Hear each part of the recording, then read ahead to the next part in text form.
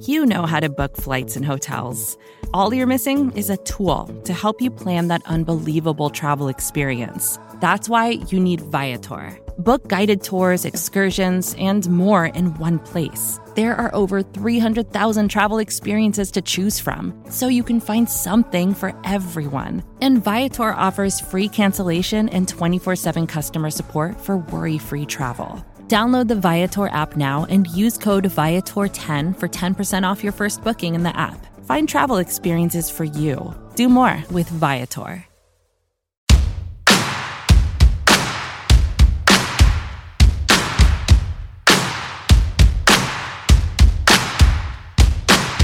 Oh, welcome back. It is Broadcasting the Boys right here on the Blogging the Boys Network. Roy White, Ari Temkin, Roy White on Twitter at RW3. I am Ari Temkin on Twitter at Ari Sports. And Roy, you look like you got into a fight with a bear today. Did you get into a fight with a bear? What happened to your eye? It's been a fun week. Actually got into a fight with my internet service provider. It got a couple of good shots in, but I won, ultimately, of course. It's always an effective means to getting your internet back. Just punch them in the face. That's how it works. No, a lot of that was just trying to get the aggression out from what I saw take place on the football field on Sunday. 3 quarters. Call them up for sport. 3 quarters of feeling like I wanted to ram my head into my coffee table, followed by about 10 minutes of pure jubilation and the thought process that this might actually be possible. And then an Odell Beckham end around that literally tore my soul out of its body and has everyone in Cowboys Nation questioning everything they thought they knew coming into this season. I would love to see what it would look like to literally tear your soul out of your body. Well, if you'd have been watching me when that play took place, you'd have seen it happen. If you go back and watch the video, though, you might actually see the soul leaving Jalen Smith's body, because I don't know how else I would describe the effort that he put forth on that play. Well, the worst part was the kick prior to that play, where I'm not really sure what exactly Greg Zuerlein was doing after the game, or on Monday. At some point, Mike McCarthy was talking about, well, I mean, we wanted him to do what he did the previous kick, which is like kind of set up the watermelon kick to make it look like you're going to do an onside kick and then kick it deep. But instead, he just kicked it intermediate. It was just a weird deal. It was a weird deal.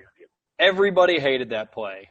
And I'm not going to sit here and defend the way a ball bounced, but I do think the way that it bounced straight into the end zone from the point that it made contact with the turf, I was surprised that it continued to roll the way that it did.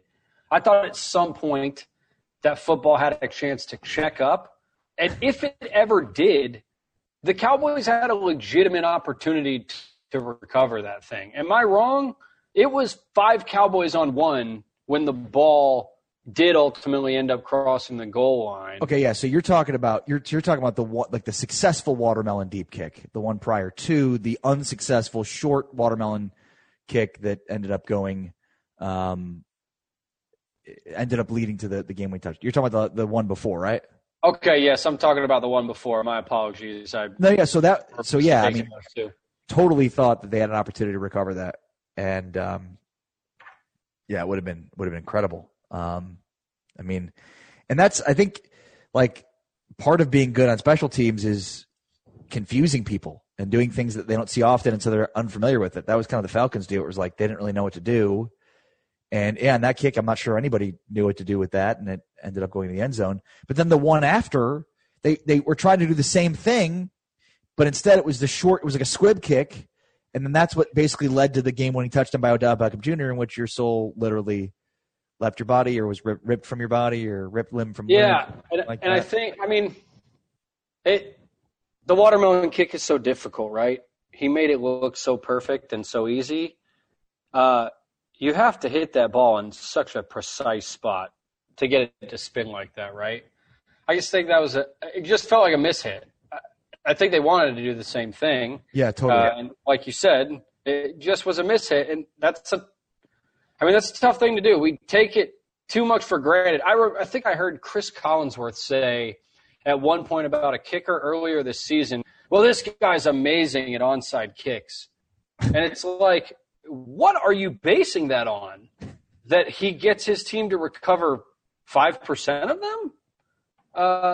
Because that would still probably be above the league average, which would therefore make him a good onside kicker. But ultimately, it's not really a skill set that you would bank on. Mm-hmm. And I think in this instance, you're not going to be able to bank on a watermelon kick every week. I think that's a given. Yeah. No, you're right. All right, so the big stories today involve audio.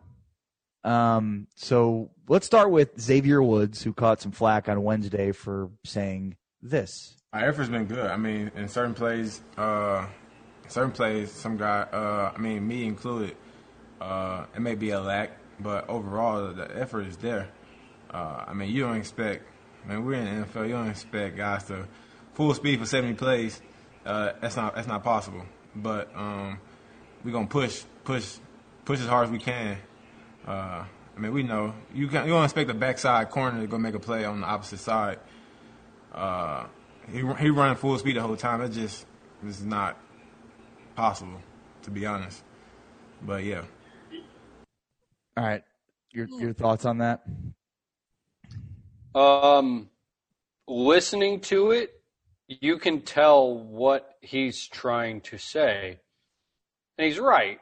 A backside, DB is not necessarily pursuing a run or a stretch run that goes the opposite end of the field, because in a lot of cases, by the time he gets to that end of the field, the player will probably have been tackled or will be long past a position where he could do anything about the play. I understand what Xavier's saying, and I can't expect any player to say anything in the media while also thinking to himself, how is this going to read? Yeah. But I do have to admit, when you read those comments, it sounds incredibly alarming, especially based on how this defense has played this season. They've been atrocious. And if there's any inkling at all, any suggestion that effort is somehow a part of why they've been so poor, it's a massive issue. Because up until this point, quite honestly, all anybody had been talking about was scheme. So while Xavier had a good point, and I understand what he's saying, it's almost, excuse the political pun, but it's locker room talk. It's locker room talk. You keep that type of conversation, you keep those specific words, you keep those in the locker room, and you don't ever let those get out to the media, because once they do, it's a wildfire that you're not going to be able to control. And that is what is ultimately going to happen with these comments. Do you expect guys to go full speed for 70 plays? No, I don't. I understand what he's saying, right? Not every guy from the start of the snap for 70 plays is in full-out sprint mode. It's not necessarily required from some guys in some positions, but even in the instance that, pursuit is asked, backside pursuit, that type of thing, it happens all the time in the NFL. Now, I'm not saying it's excusable, and I'm not saying it's something you can't be criticized for, because we talk all the time about players and their motors, right? We wouldn't reference motor on a player, right, if we didn't acknowledge the fact that it takes a lot of gas to be able to go full speed for 70 plays. And not every player can physically do it. There's not enough humans on the planet, quite honestly, that can physically do it. Yeah, no, it's funny because I read it the same way. I do think a lot of people view it from a standpoint of things are not going well, and so I'm like, I think people view it as quitting. And you know what I mean? Like that's I think where people have a problem with it. And maybe when you see it written out versus hearing it, it's different. And that's a given. I mean, it's a given. It happens all the time. There's a miscommunication if you read a text versus like talking to somebody. It's just so hard to read so many different parts of communication without hearing it. But I could totally tell how some people would be like, "Oh man, yeah, this team is quitting."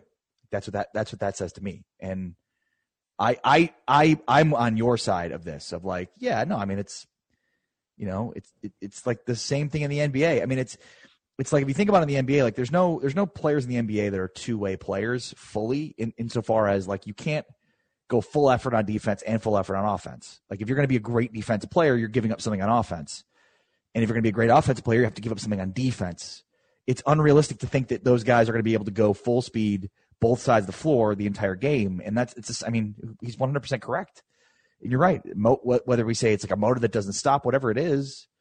I mean, yeah, there is in sports in general, you do have to sort of ebb and flow with how much how much effort but how much you're giving on a given play, or, I mean, it's like, it's built into boxing. And I mean, think about that. It's like every sport has that. I mean, I guess I'd say it like this. When the spotlight is on you to make the play, you better be giving 100% effort.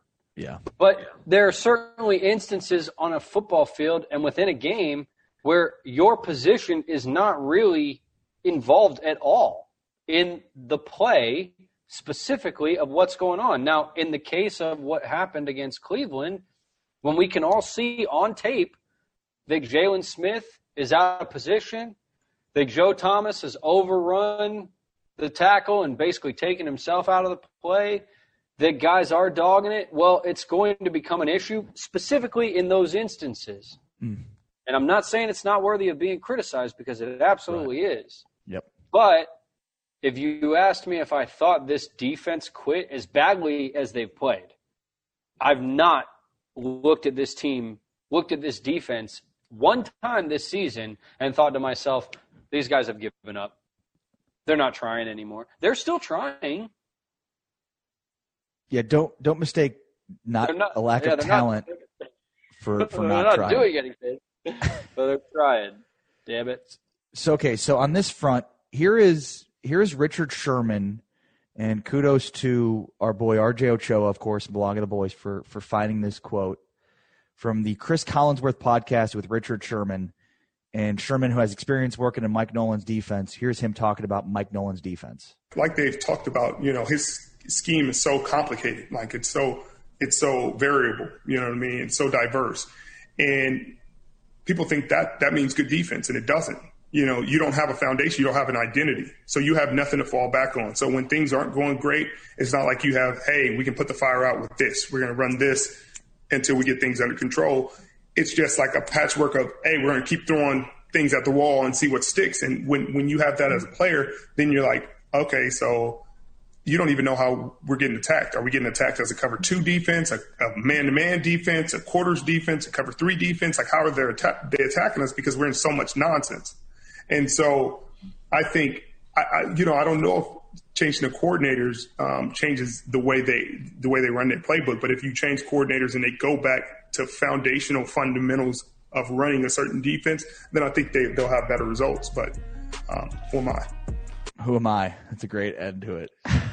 Who was that? Who am I? He says at the end. It's so great. I believe on this podcast, as we're getting ready for the season, we were bringing up the idea of multiple fronts, and there was some excitement level from one party, and then there was sort of a lack of excitement from the other party in terms of like, maybe it's a little confusing. Maybe just be one and master that and then figure out the other one. And I think that's the root of this. You've got a overcomplicated scheme in the wrong year to be installing an overcomplicated scheme. I don't think that's too far off. When you listen to some of the comments from Mike Nolan talking about the scheme and talking about what he expects of players. And he basically said, and I'm paraphrasing here, but he said earlier this week when asked about what he kind of is looking for from his defense, he said, I'm not necessarily looking for what they are, but I'm looking for what they can be. Yeah. And a lot of times in this business of the NFL, you get criticized for what you are. And, I mean, unfortunately, the Bill Parcells adage is true. You are what your record says you are. You are what the statistics say you are to a certain extent. And from a defensive standpoint, that says the Cowboys are amongst the worst defenses in the entire NFL. 146 points given up in 4 games. It's 36.5 points a game. Yeah. Say it again? 146 points they've given up in 4 games. It's 36.5 points a game. Does it feel like more or less?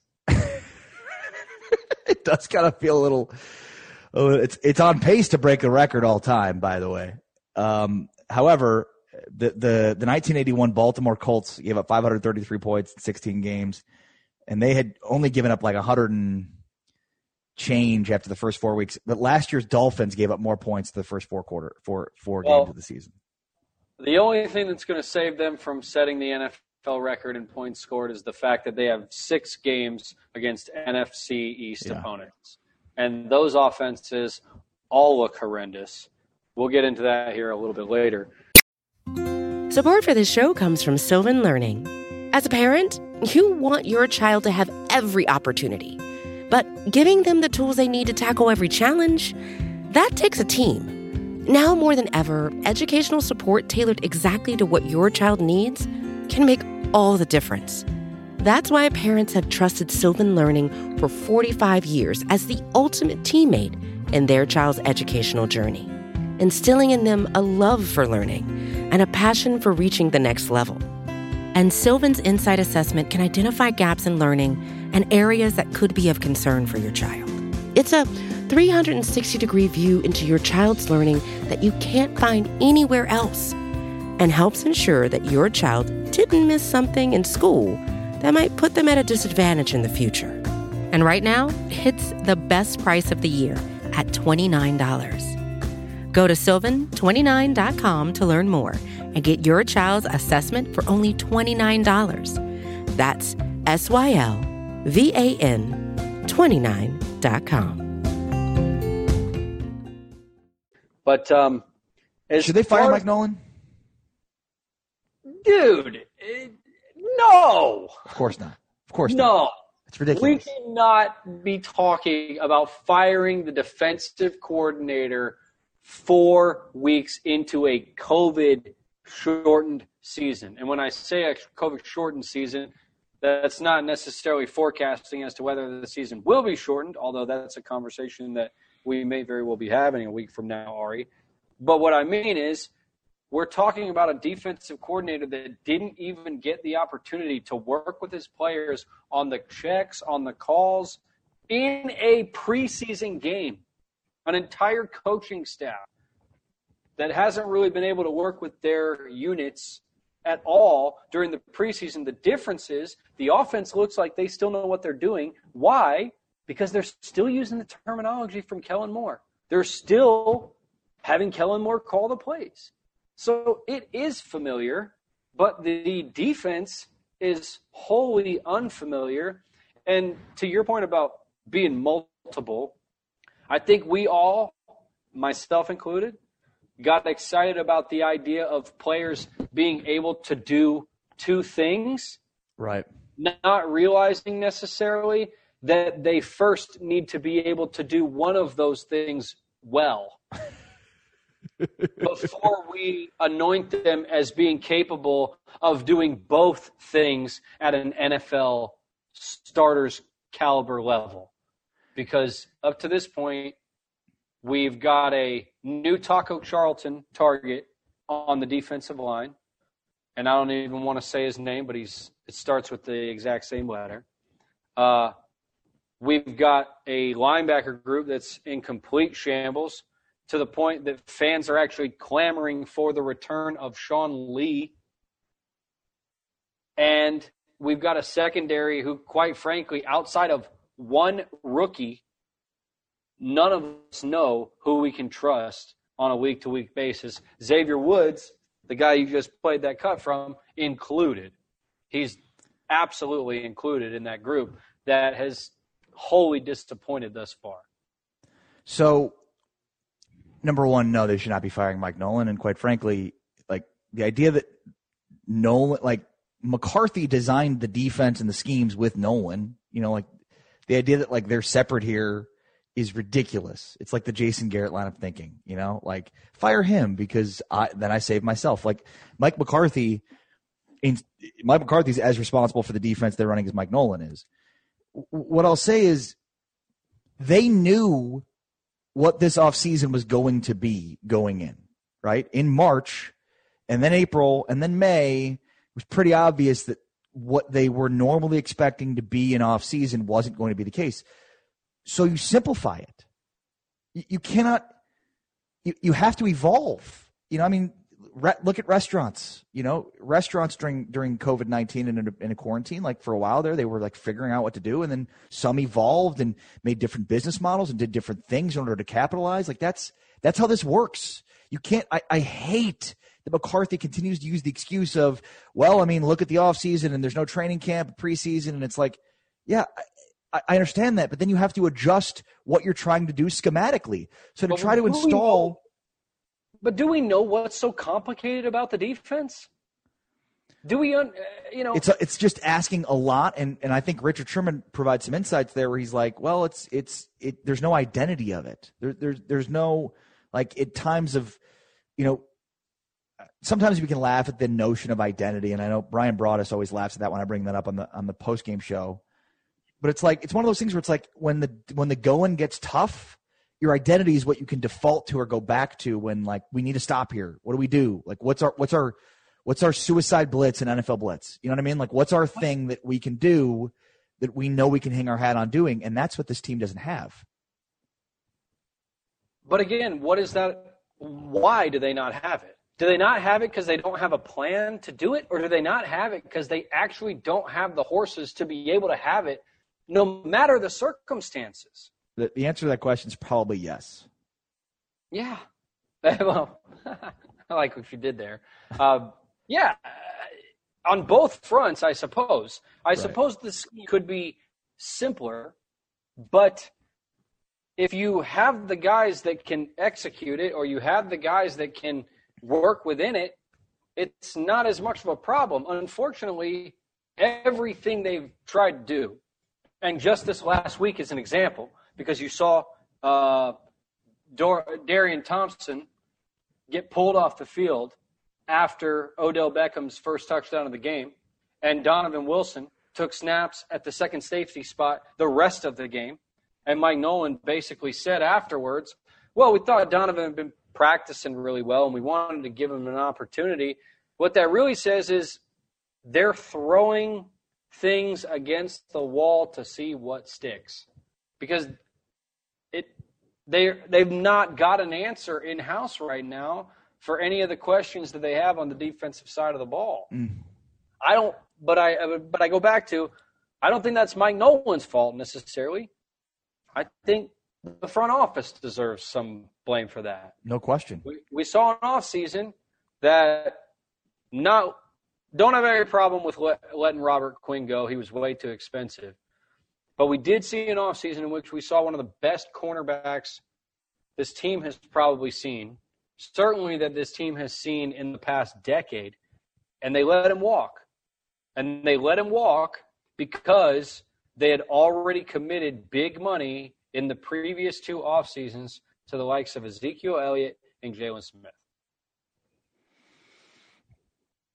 Yeah. Byron Jones would be an important piece here. I mean, would he help? Would he change the entire defense? No, he would not. Well, he would not fix it all. But so there is like kind of like wide receivers. When you have a number one corner, it changes the dynamic of the rest of the corners. Like that's part of the problem here. Is it's but hold on. I mean, he ain't fixing everything in Miami. They got him and Xavier Howard, and that defense is still giving up 30 a game. Like right. You know, I would think this defense would be better with Byron Jones, But there's a lot of problems all over this defense. Is it fixable? Outside of just one cornerback position. Is it fixable? In season with what they have, no, it's not fixable. They've got to roll with what they got, and they got to continue to fight with the bullets that they have. I just know this, great teams come along when they can match both a good to great offense with a good to great defense. What the Cowboys appear to me to be through 4 weeks of the season, granted, is a good to great offense with a bottom rung, scraping the bottom of the barrel defense. And ultimately, the best that's going to get you is an average football team. Yeah. No, I mean, I said from the start that this team could win a Super Bowl if they had an average defense. And our show hung our hats on that idea. Right. They just need the defense to be serviceable. League average is the bag. The surface of that, yeah. But here's the other thing, too, and this is where it is fixable. Stop turning the ball over. There's two main problems with this team. Defense and turnovers. And I would argue the turnovers are worse because the turnovers are putting the bad defense in a worse spot. 146 points given up this year by the Cowboys. 45 of those points off of turnovers. So the turnovers, I mean, you stop turning the ball over this much, and you're fixing this is a considerably better team overall if you do that. Yeah, 45 points, about 11 points per game off of turnover. And -7 in the turnover differential. If you give them all of that, they could very well be 4-0. At the same time, if you take away a watermelon kick, they could be 0-4. Right. I still don't know. And if my aunt had an extra appendage, she'd be my uncle. I admit, I still don't know where the Cowboys fall in the NFC. I still think they're a playoff team. I still think they're the best team in the NFC East. Well, yeah, but that's not much. That's not saying much. It's not. It's not. But it is saying enough to get you into the playoffs. And with a little bit of luck from a health standpoint, look around the rest of the league, and it's not like there's a single team out there that's not dealing with the ramifications of a shortened preseason. Injuries are at what seems to be an all-time high this early in the season. I know that is just often a perception thing, and many people say that year in and year out. But I think of all the contenders in the NFC that I consider to be contenders, the New Orleans, Tampa Bays, San Francisco's, Green Bay's, and every single one of them is dealing with not one, not two, 3, 4, in some cases 5 significant injuries. There's still a lot of football to be played. And I still have hope that the Cowboys can turn it around. Again, they still have 6 games remaining against 3 of the worst football teams in the NFL. And that, in and of itself, can do wonders for your confidence level and can do wonders from a fan base perspective. Speaking of, the Cowboys are going to get Randy Gregory back at practice. He was back on the field at practice Wednesday, and he'll continue to practice with the team. He, I believe, will be eligible to play in a couple of weeks. I believe following the Cardinals game. So he's still going to miss the next 2 games, but could return, I believe, after that. Leighton Vander Esch could return to the field as early as the Monday night game against Arizona, and it looks like Anthony Brown will be back on the field Sunday against the Giants. So there's reinforcements coming here, getting healthier a little bit. But it's always how it works. It's like, 1 step forward, 2 steps back with injuries. You get a guy back and then you lose 2 other guys. It's just always how it works. It's football. You're going to deal with injuries, but at least that's some of the good news. All right, so the Giants on Sunday. The pregame show starts at noon. Myself and Brian Broaddus on 105.3 The Fan. You're home with the Cowboys, and the postgame show to follow. The Fighting Jason Garretts. It's the Jason Garrett first game for Jason Garrett against the Dallas Cowboys. a little revenge game here?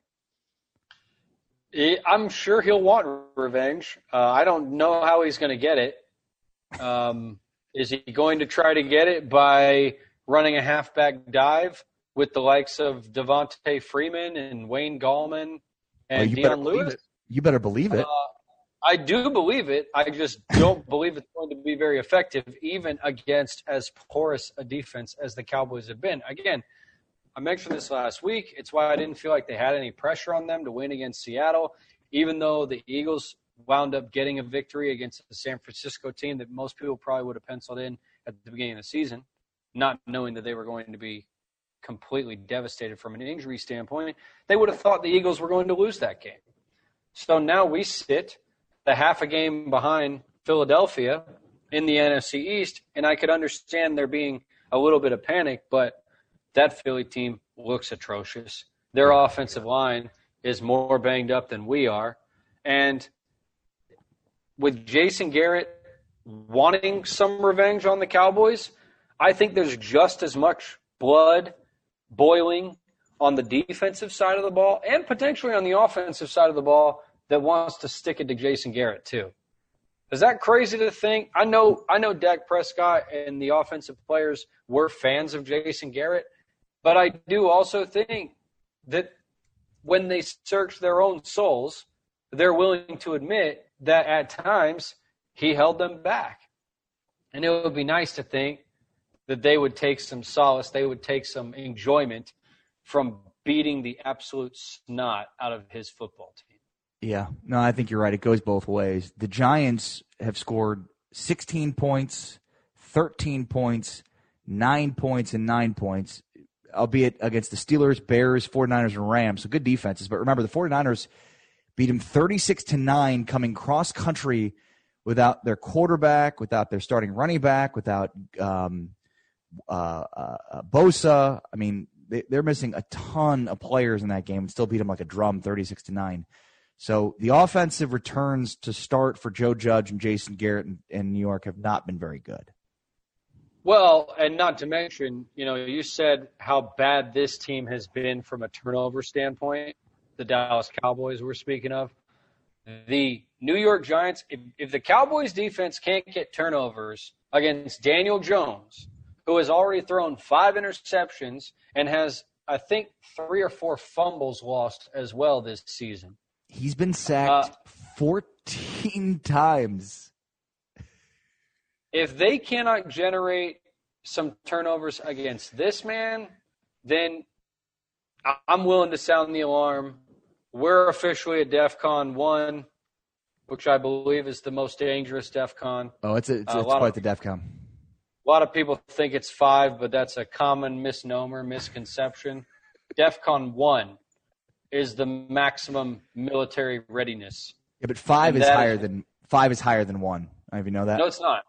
It's not. No, I know, but I'm just saying the number numerically, 5 is more than 1. It is, and that's where the confusion often comes from. Understandable, logical, wrong. 5, 1. 1, 2, 3, 4, 5. 5's more. So what's a DEFCON 5? Just okay? Just like a day at the beach? I'm DEFCON 3 at the moment. Okay, DEFCON 3 is concerned, preparing for future endeavors that could be challenging, but not resigned to the fact that it is going to be horrible. DEFCON 1 is acknowledgement that everything around you is burning, and you're just going to do what you can to try to put out the fires directly in front of you.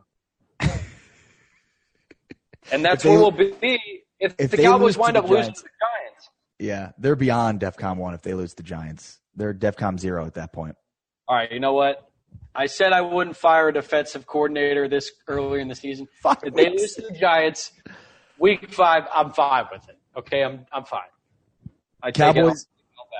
Cowboys and Giants, a matchup very much fitting of the 3:25 kickoff on Sunday. Should be a fun one. Fingers crossed. Roy White on Twitter at RW3. I am Ari Temkin. You can find me on Twitter at Ari Sports. And, of course, make sure to be checking out blogoftheboys.com each and every day. Should be your homepage where you go every day. Check out all the latest and greatest news on the Dallas Cowboys And, of course, make sure to subscribe and give us a rating because we've got a plethora of fantastic podcasts across this great network, the Blogging the Boys podcast network. But for now, Roy, leave the people with something. Hey, like Ari said, check out all the podcasts on Blogging the Boys Network. RJ does a fantastic job every day with his recap of things that are going down. And, hey, we got a lot of other great shows that are on here. So please check them all out. And let's bounce back with a win this weekend, huh? Against Jason Garrett. Let's clap it up, huh? Let's clap it up just in honor of our boy.